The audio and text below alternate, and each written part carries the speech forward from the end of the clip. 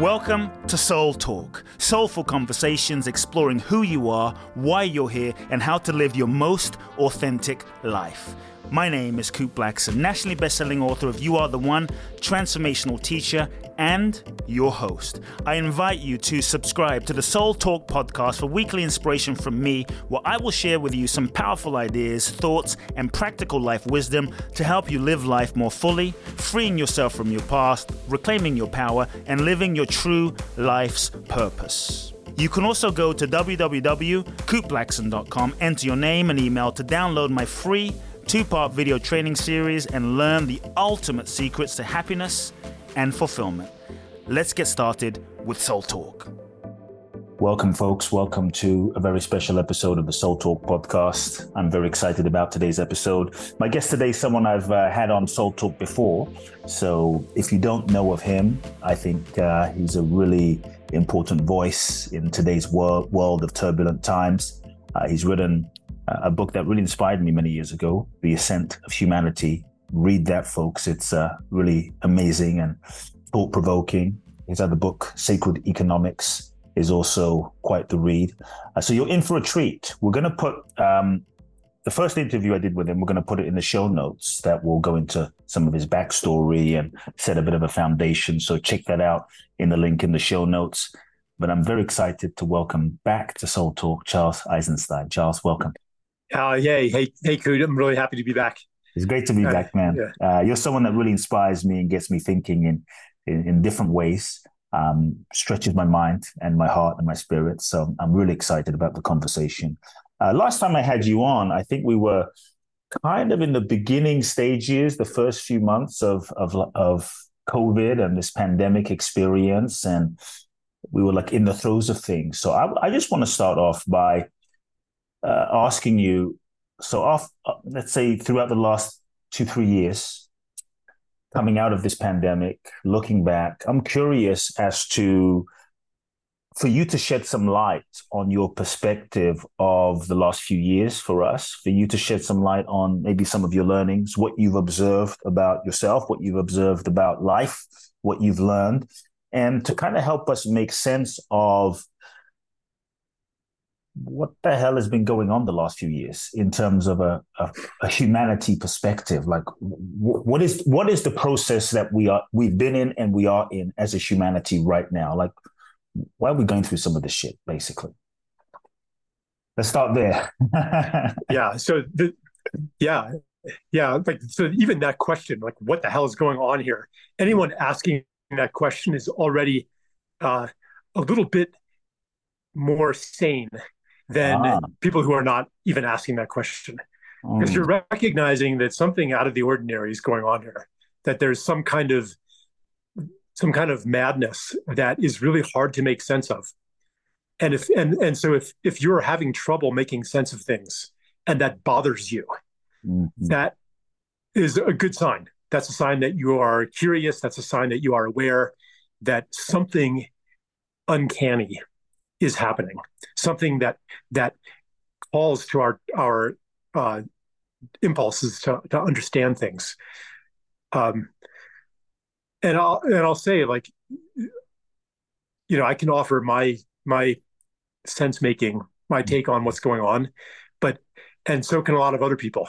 And I would just encourage you to be a little suspicious of anybody who's offering to fit our times into a tidy narrative that says, here's what's going on.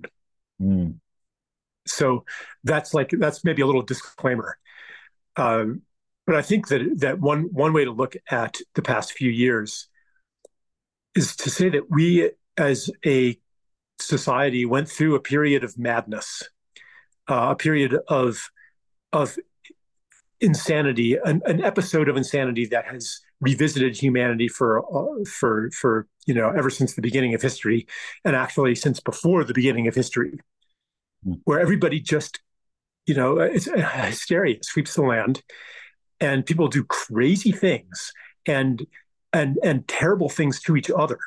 They like, a lot of people have bitter memories of the ostracism, of the oppression, of the exclusion, of the nonsensical mandates that, I hope I'm not being too controversial here, but many of us saw it that way anyway, that were then normalized, like the normalized insanity, where that makes you think, am I the only crazy person here? Am I the only person who thinks that there's something wrong? And then it's like we woke up from it, and all of a sudden, as if it had never happened, which is also part of the gaslighting. It's like, hold on a second, didn't something insane just happen to us? And now we're just going to pretend that everything's normal again without even looking at the causes of what happened. Like, and so that's kind of crazy making too. But so on one level, it looks like just something that everyone would rather not talk about. Yeah. Because it's embarrassing. The things that people did, the things that people believed in the light of what is now generally accepted quietly, were crazy. You know, you have, I'm not going to, go back and litigate all the details, of vaccinations and ivermectin and masks and all this kind of stuff. I could, but that itself is kind of a social faux pas at this point to mention the unmentionable. And then there's also like a healthy desire to move on. But if we move on without even looking at the deeper causes of what happened, then we are doomed to repeat it in some form. Yeah. Well, so what like, can you speak to some of the deeper causes of what happened? Like, how did it even get to the stage where it happened? What's at the root of that? Just so that we can learn, so that we don't have to repeat it, because now we're also kind of hearing, oh, there's a new variant and there's some stuff floating around, and some people are afraid, like, oh, the same thing's going to happen again, and it's like, this would be crazy making. So it's not going to happen. So for one thing, I can answer your question, but first, it's not going to happen again. Yeah, it's not going to work. People just don't really believe it anymore.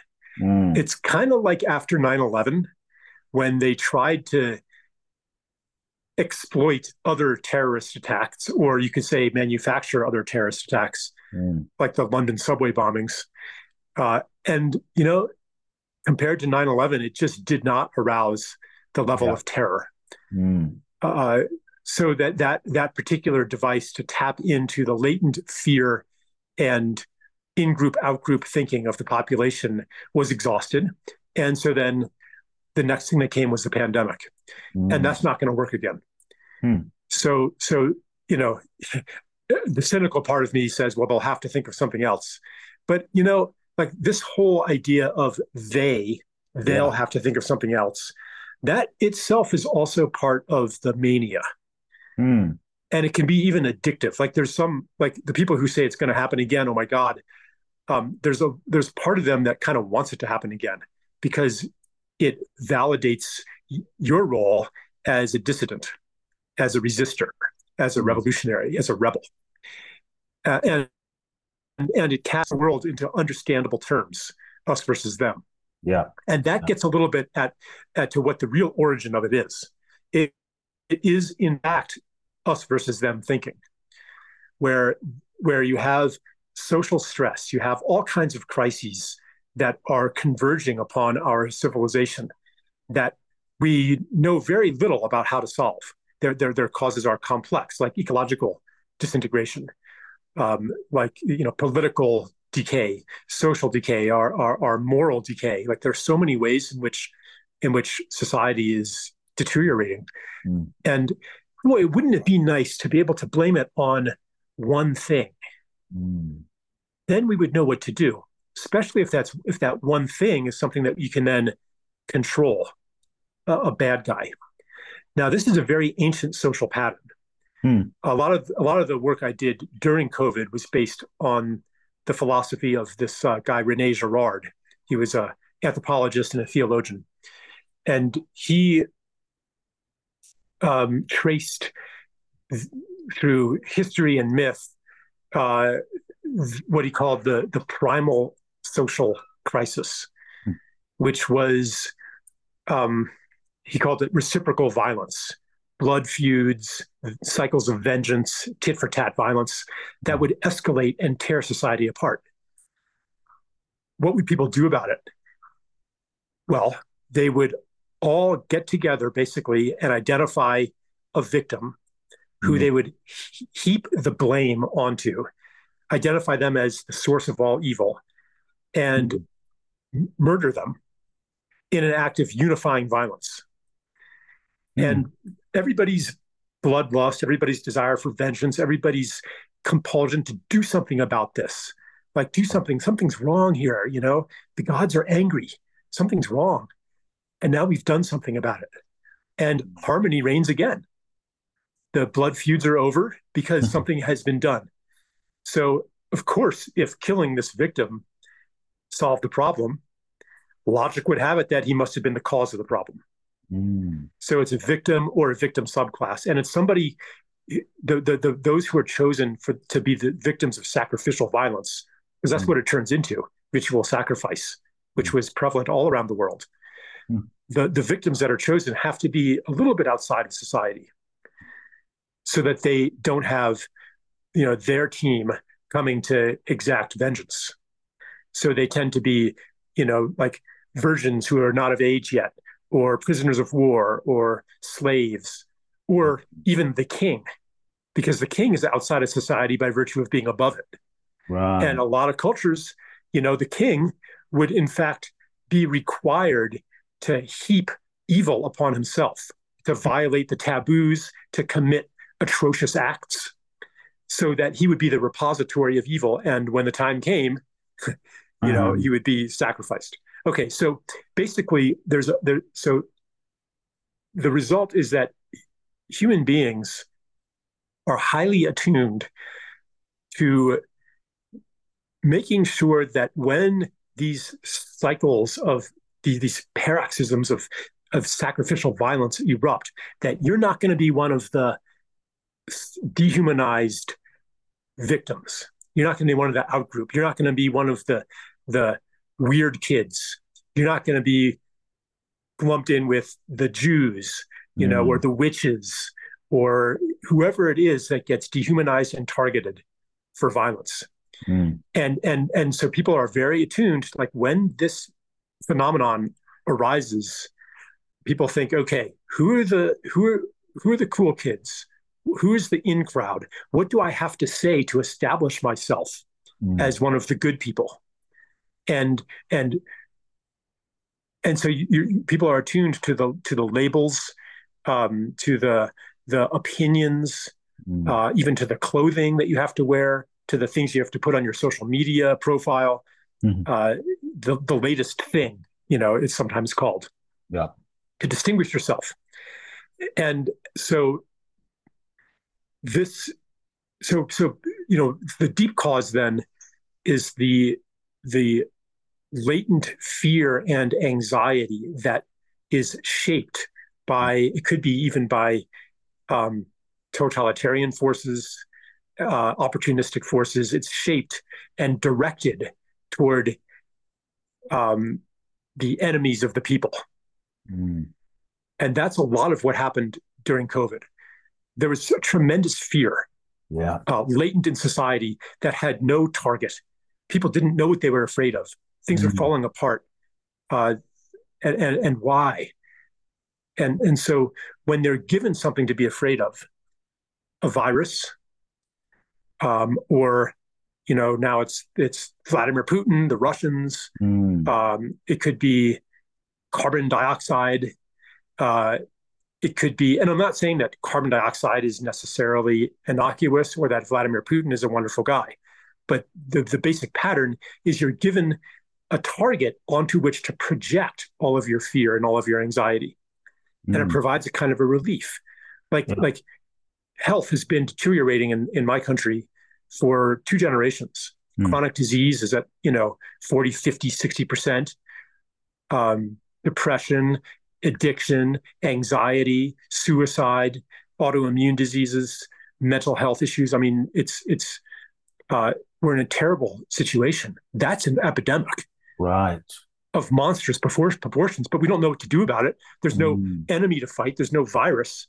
So along comes a scary virus, and it's almost a relief. Oh, now here's something. I can do something about it. I can wear a mask. I can stay 6 feet away from people. I mean, it doesn't matter how irrational the Mm, responses are.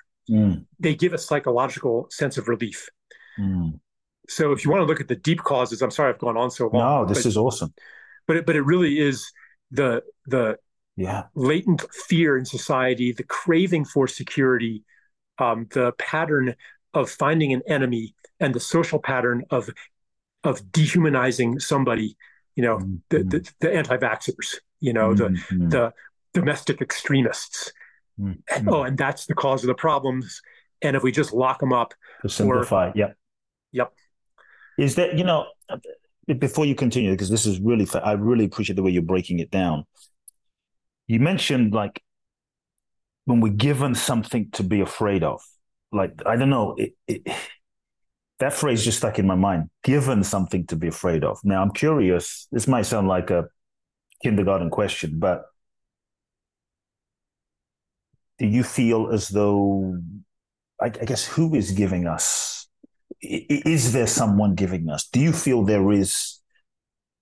are a group of people planning to give us something to be afraid of? Like, who is doing the giving? yeah. So Basically, like, so what is that mechanism? I'm curious to hear your right. thoughts. Ironically, that the same pattern operates in conspiracy theories, Ah, where we are given, the satanic human trafficking elite, you yeah. know, that are the cause of all the problems. It's the Mm, same mental energy, the same mythological form mm, as the virus.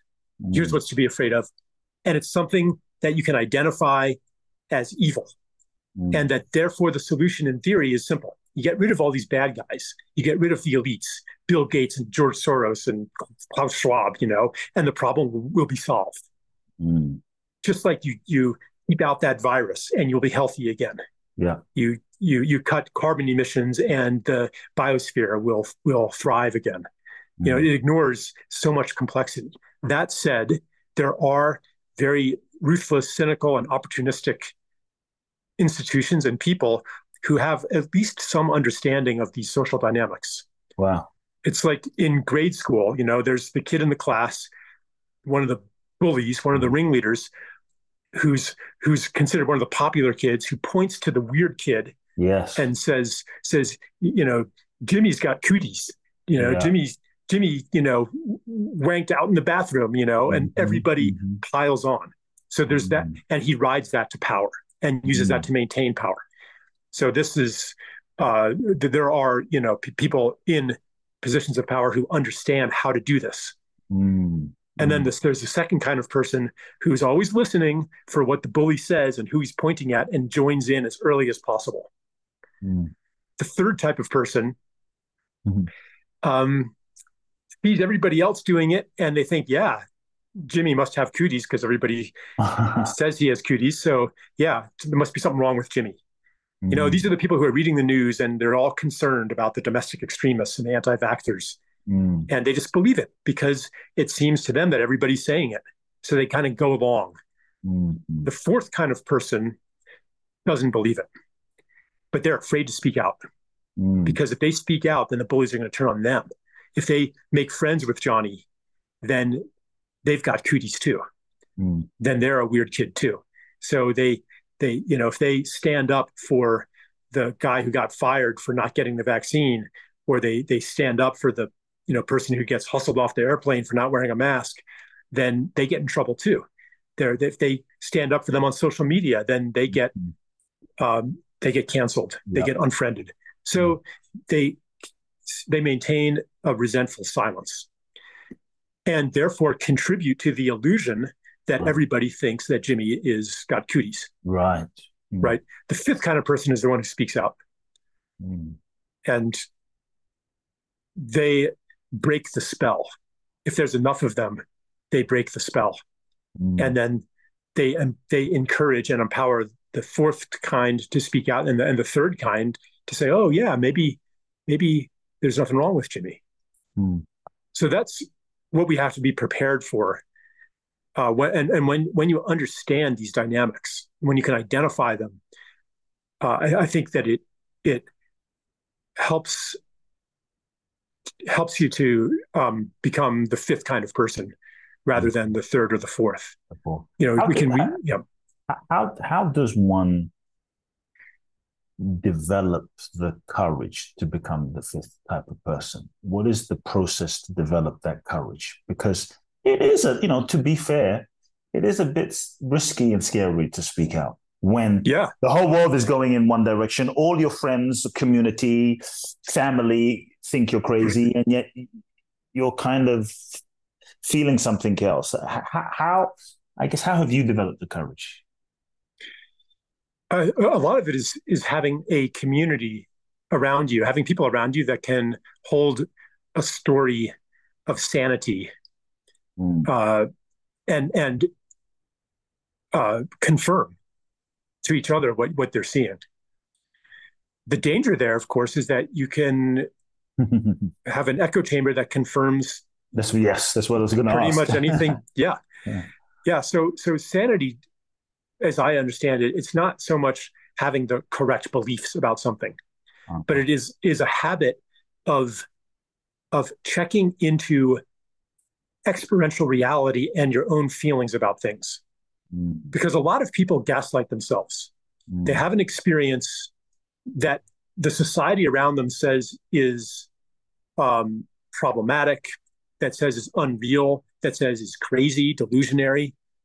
I run a program online called the Sanity Project, and we had someone share in a call the other day of an experience where she was with her father as he passed away, and she felt after he passed away, she felt his spirit, like she felt him looking down at her from the corner of the room. And then she's like, "Yeah, but that maybe that was just wishful thinking." And I didn't really feel that. I just wanted to feel that, And I said, "Look, you know what you felt. Don't gaslight yourself into the idea that wasn't real." So a lot of the source of this courage that you're speaking of comes from a practice of self-trust. It's not trusting that you're always right. It's not trusting your own opinions. It's trusting your direct experiences that are on a deeper level than narratives. And that practice can be held in a group. I guess how to discern, though, that because I might have a direct experience of something, but I could be, deluded. But so how do I discern if my direct experience is accurate, sane, true? Because maybe I could delude myself into thinking, well, I had this direct experience, and this is now my belief, and I felt it, but doesn't mean it's necessarily accurate. You can delude yourself as to the interpretation of the experience. But what you felt is what you felt. And I do think that that one thing that we can feel is the presence of another person. Like presence is something that you can't measure. You can't quantify it. You can't pin it down scientifically. Therefore, the reigning story of our society says it doesn't exist. There's no such thing. So trusting our direct experiences can involve rejecting what we have been told about what's real, what's possible, what is possible for a human being to feel. Yeah. Got it. So I guess as a society, how do we come together? How do we heal this division? How do we? Because the world has gotten a bit divided over the last few years. At least it's appears more so. Maybe it was always that way, but it's at least come to the surface to seem more apparent. So many of us people have lost friends that they thought were friends. Many people have had disagreements based on politics and vaccinations and the pandemic and what have you. And so, how do we come together as a humanity with people that have seemingly counter opposite perspectives, some of which, I might think they're crazy. They might think I'm crazy. And yet we're still on this planet together and work together and got to kind of figure shit out together. So yeah. Can you speak to that? Well, I think one thing is to get very clear on what our intentions and purpose are. Mm. The pattern I spoke of earlier of reciprocal violence, cycles of vengeance. One way that appears today is this like vindictiveness, where you want to prove that you were right and they were wrong, and you want them to suffer for having been wrong, and you want to be vindicated. You want them to admit that you were right all along. Mm-hmm. That's a kind of a dominance. It's a dominance behavior that is distinct from a very pure and noble desire for this never to happen again, or for the victims of persecution to be given restitution. Like that gets mixed in with a desire for vengeance and for dominance.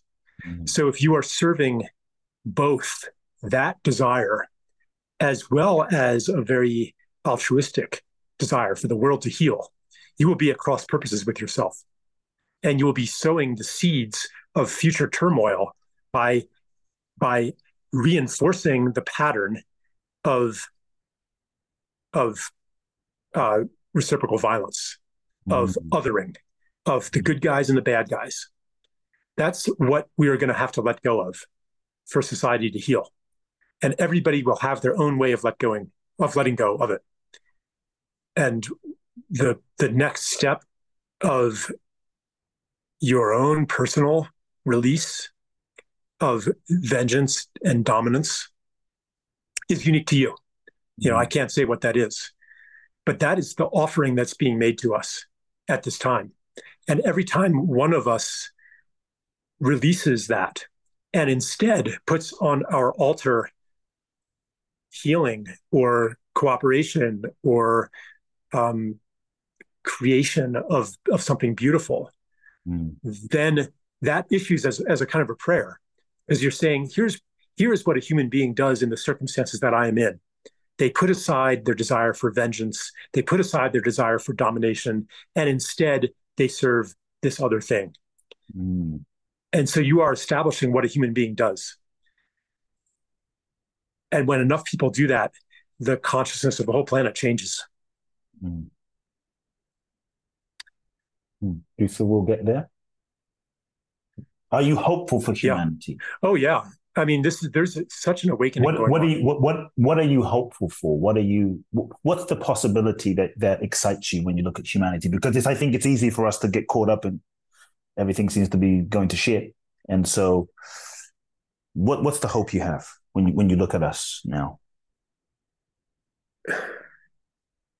When everything's going to shit, that is an especially ripe time to choose a different path. When things are working pretty well, then you're not going to make a big change. Say that you're a heroin addict, but you've got your supply. You've got your supply all set. You've got a good job. And sometimes you're taking an extra sick day here and there, but you're maintaining it. And you're like, gosh, I would like to quit, because I'd have so much more time and energy and health, and I'm starting to lose my friendships. But unless things become so painful that you cannot maintain your supply without really messing things up, you're probably not going to change. Yeah. They call it hitting bottom. Hitting bottom doesn't automatically save you either. It's only bottom when you make it bottom and you rise again. Otherwise, there's another bottom and another bottom and another bottom below it. So in a sense, you could say that our society potentially is hitting bottom. And if we don't turn right now, then there will be another bottom. And things will get worse and worse and worse, unimaginably worse. These dystopian hellscapes that people that feed into some of the conspiracy programming, these are genuine futures that we could go there, but they are not inevitable. They are the result of choices. And the futures, the positive timelines, those are what co-resonate with the type of choice that I've been describing, where places on Earth that have been mired in warfare for generations or even centuries, like Palestine, there's peace there, there's healing, there's brotherhood, it becomes the Holy Land in the sense where everybody's welcome, and celebrating each other, and you can feel that possibility.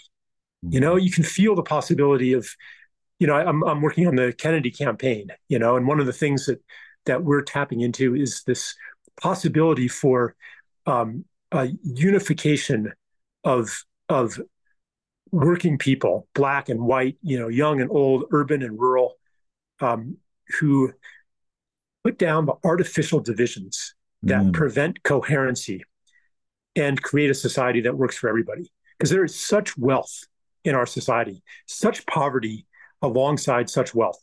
And most of the wealth is being used for purposes that serve nobody and nothing.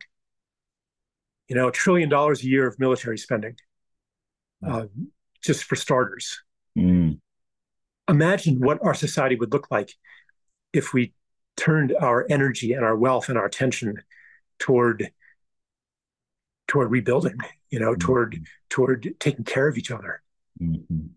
So once we do that, there's no limit on how beautiful the world could be, and how much we could restore. What are some of you've begun speaking to it, but what are some of the other maybe specific changes that you see as a humanity, collectively, individually, some of the changes that we, in order to fulfill that possibility, that we're going to have to let this go. We're going to have to resolve this. What are some of those changes you see we're going to have to make collectively and individually? Basically, we're going to have to stop gaslighting ourselves and start trusting our direct experiences that contradict what we have been told about human nature and about the nature of reality. Some of these experiences contradict what we were told about that people are just selfish, that people are in it for themselves, that people are always seeking the best deal, that it's us against them. People have experiences all the time of generosity and kindness and noble service. But somehow that's kind of and redemption. That's another thing. People who have committed the most heinous acts can have a change of heart. And if we foreclose that possibility by holding them in a story that they will never be healed and never be redeemed, then there is no livable future except constant war, constant imprisonment, constant fences and walls and surveillance and this security mindset that is baked into the cake when we hold human beings in a certain story. And for physical healing too, another story that was shared on the Sanity Project was a woman who her son was diagnosed with stage 4 cancer. Wow. And the doctors said, they said, okay, well, we're going to do surgery and then, radiation and then chemo and then and then and just basically, and he still probably won't make it, but this is the only chance. Otherwise he has, 2 months to live or something like that. And she went and get a second opinion, basically the same thing, except they were going to do the chemo first and then the surgery. And she just was like, no, I'm going to try something else. She had a little bit of contact with the alternative universe, And so now I actually cannot tell you what therapy she used because YouTube's policy is to remove any medical information that contradicts WHO guidelines, and they especially mention alternative cancer therapies. So let's just say that she did something, and her son was cured in 3 weeks. 3 weeks. Wow. She gets a phone call from the oncologist. He says, "Where's your son?" "What do you mean?" "He's supposed to be in the clinic right now for his first session of chemo." And she says, "Oh, his cancer's gone.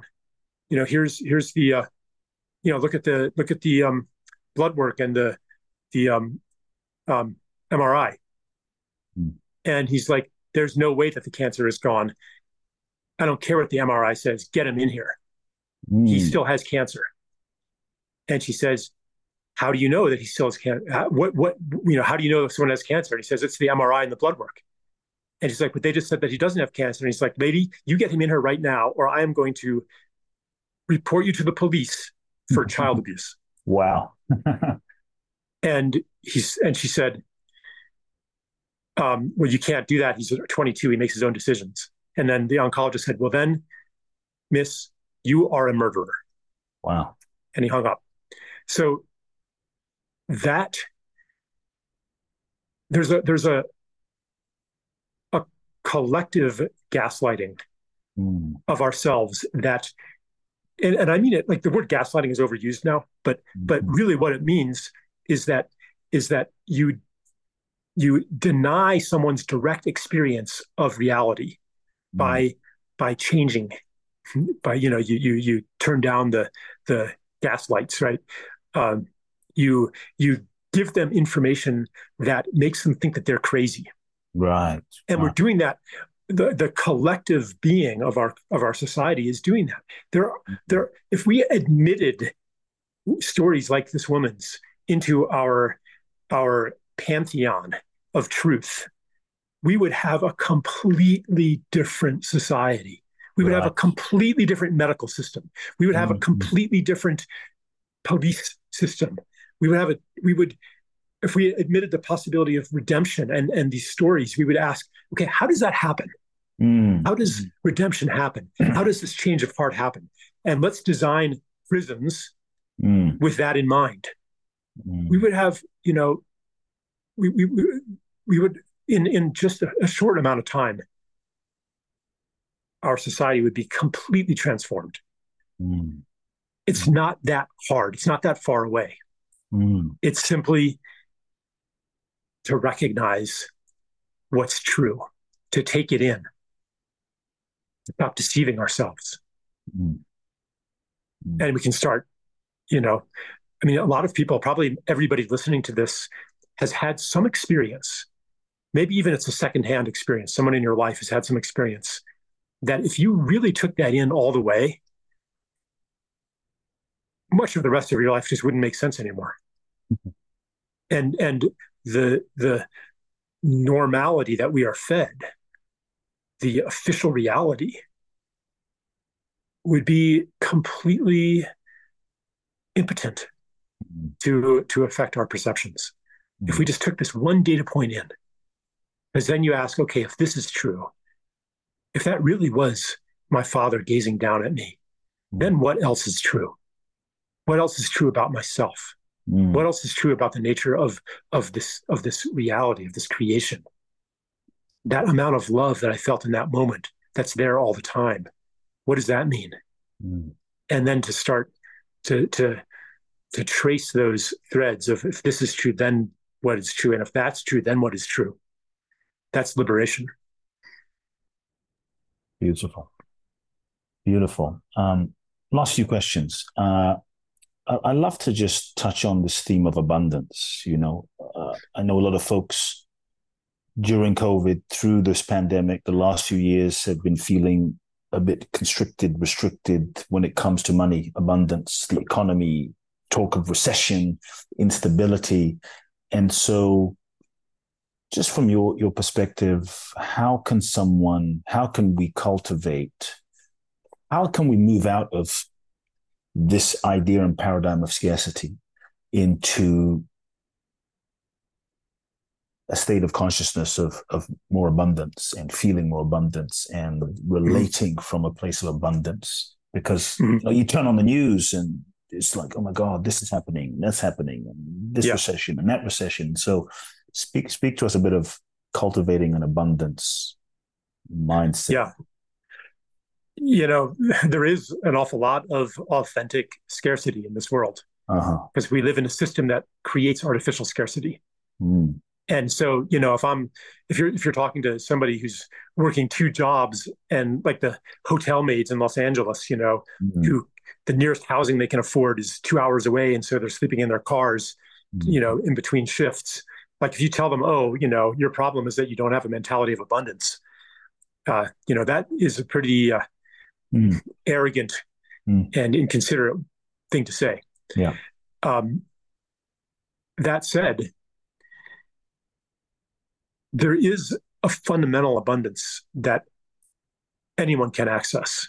Mm. Simply the fact that you're alive is a tremendous gift that was not earned. Mm. We didn't earn our lives. We didn't earn the blue sky and the air that we can breathe and the water that we can drink and our mothers taking care of us and the seeds that grow. Like we didn't earn that. So life in this world, our breath, our bodies, our heart that knows how to beat, all of this is gift. Yeah. And sometimes we get reminders of the gift nature of the universe when people come into our lives with kindness and generosity. Or we have peak experiences, we're connected to this fundamental truth. And there are those who, even in the most extreme circumstances, are able to tap into this and be beacons of love and kindness in situations where most of us might, want to kill ourselves or get really mean, and take it out on others. There are people who are just like angelic. So this, just because someone is, living in their car and working two jobs doesn't mean that they have no access to this kind of abundance. However, we have to recognize that our entire system is built on a consciousness of scarcity, and it reinforces a consciousness of scarcity. I like to compare it to a game of musical chairs. Imagine if we're playing a big game of musical chairs and there's 100 people and 95 chairs and the music stops and everybody's got to go for a chair. And if you don't get a chair, then you get kicked out of your apartment. You lose your house, you lose medical care, and your kid goes hungry. And everybody's jostling and elbowing for one of those chairs. And if you blame them and say, oh, there's plenty of chairs, you're just in scarcity mentality, you're really missing part of the picture. The scarcity mentality is collective.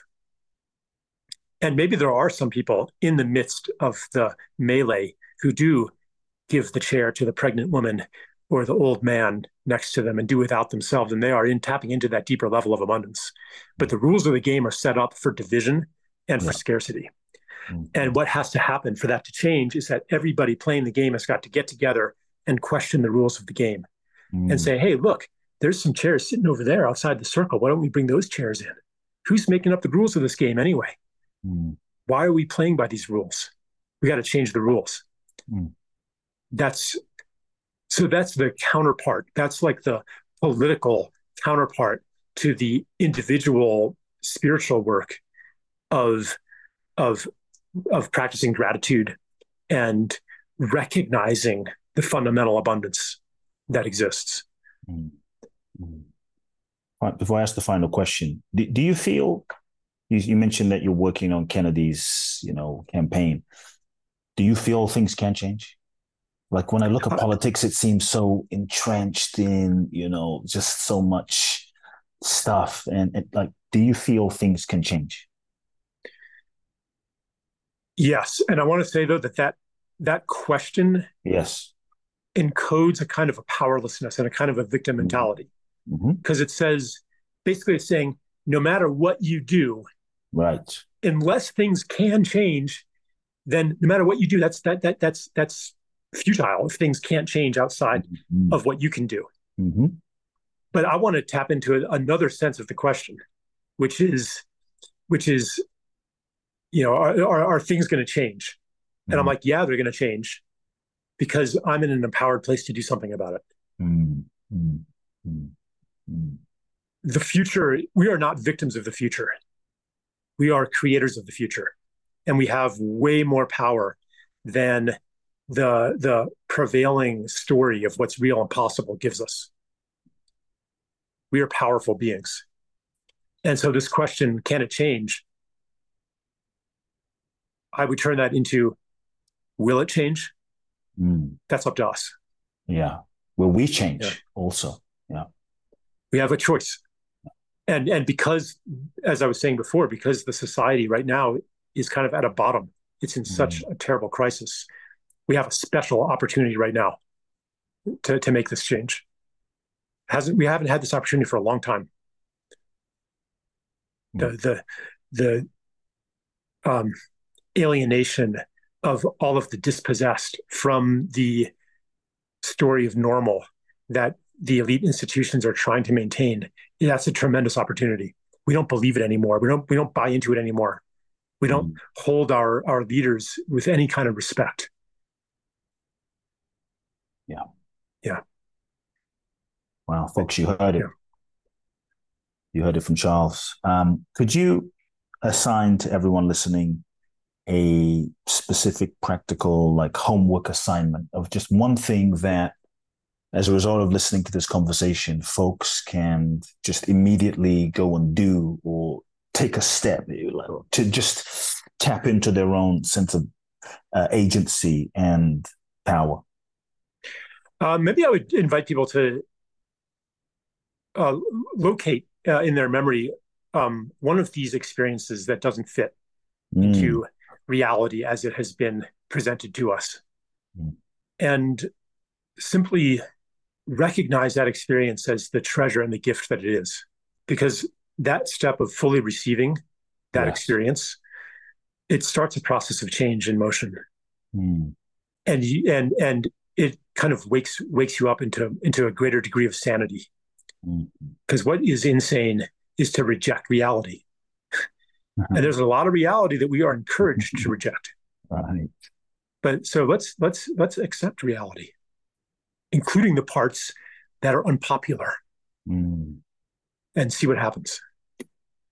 Beautiful. Folks, you heard the homework assignment from Charles.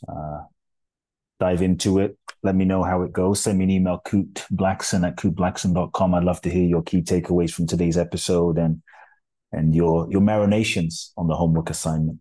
Charles, I've loved this conversation. You always get me thinking in different ways, and I hope everyone is stirring and reflecting on what you've shared today. What's the best way? I want people to connect with you. Just what's the best way people can find you, get in touch with you? I know you have a program, the Sanity Project.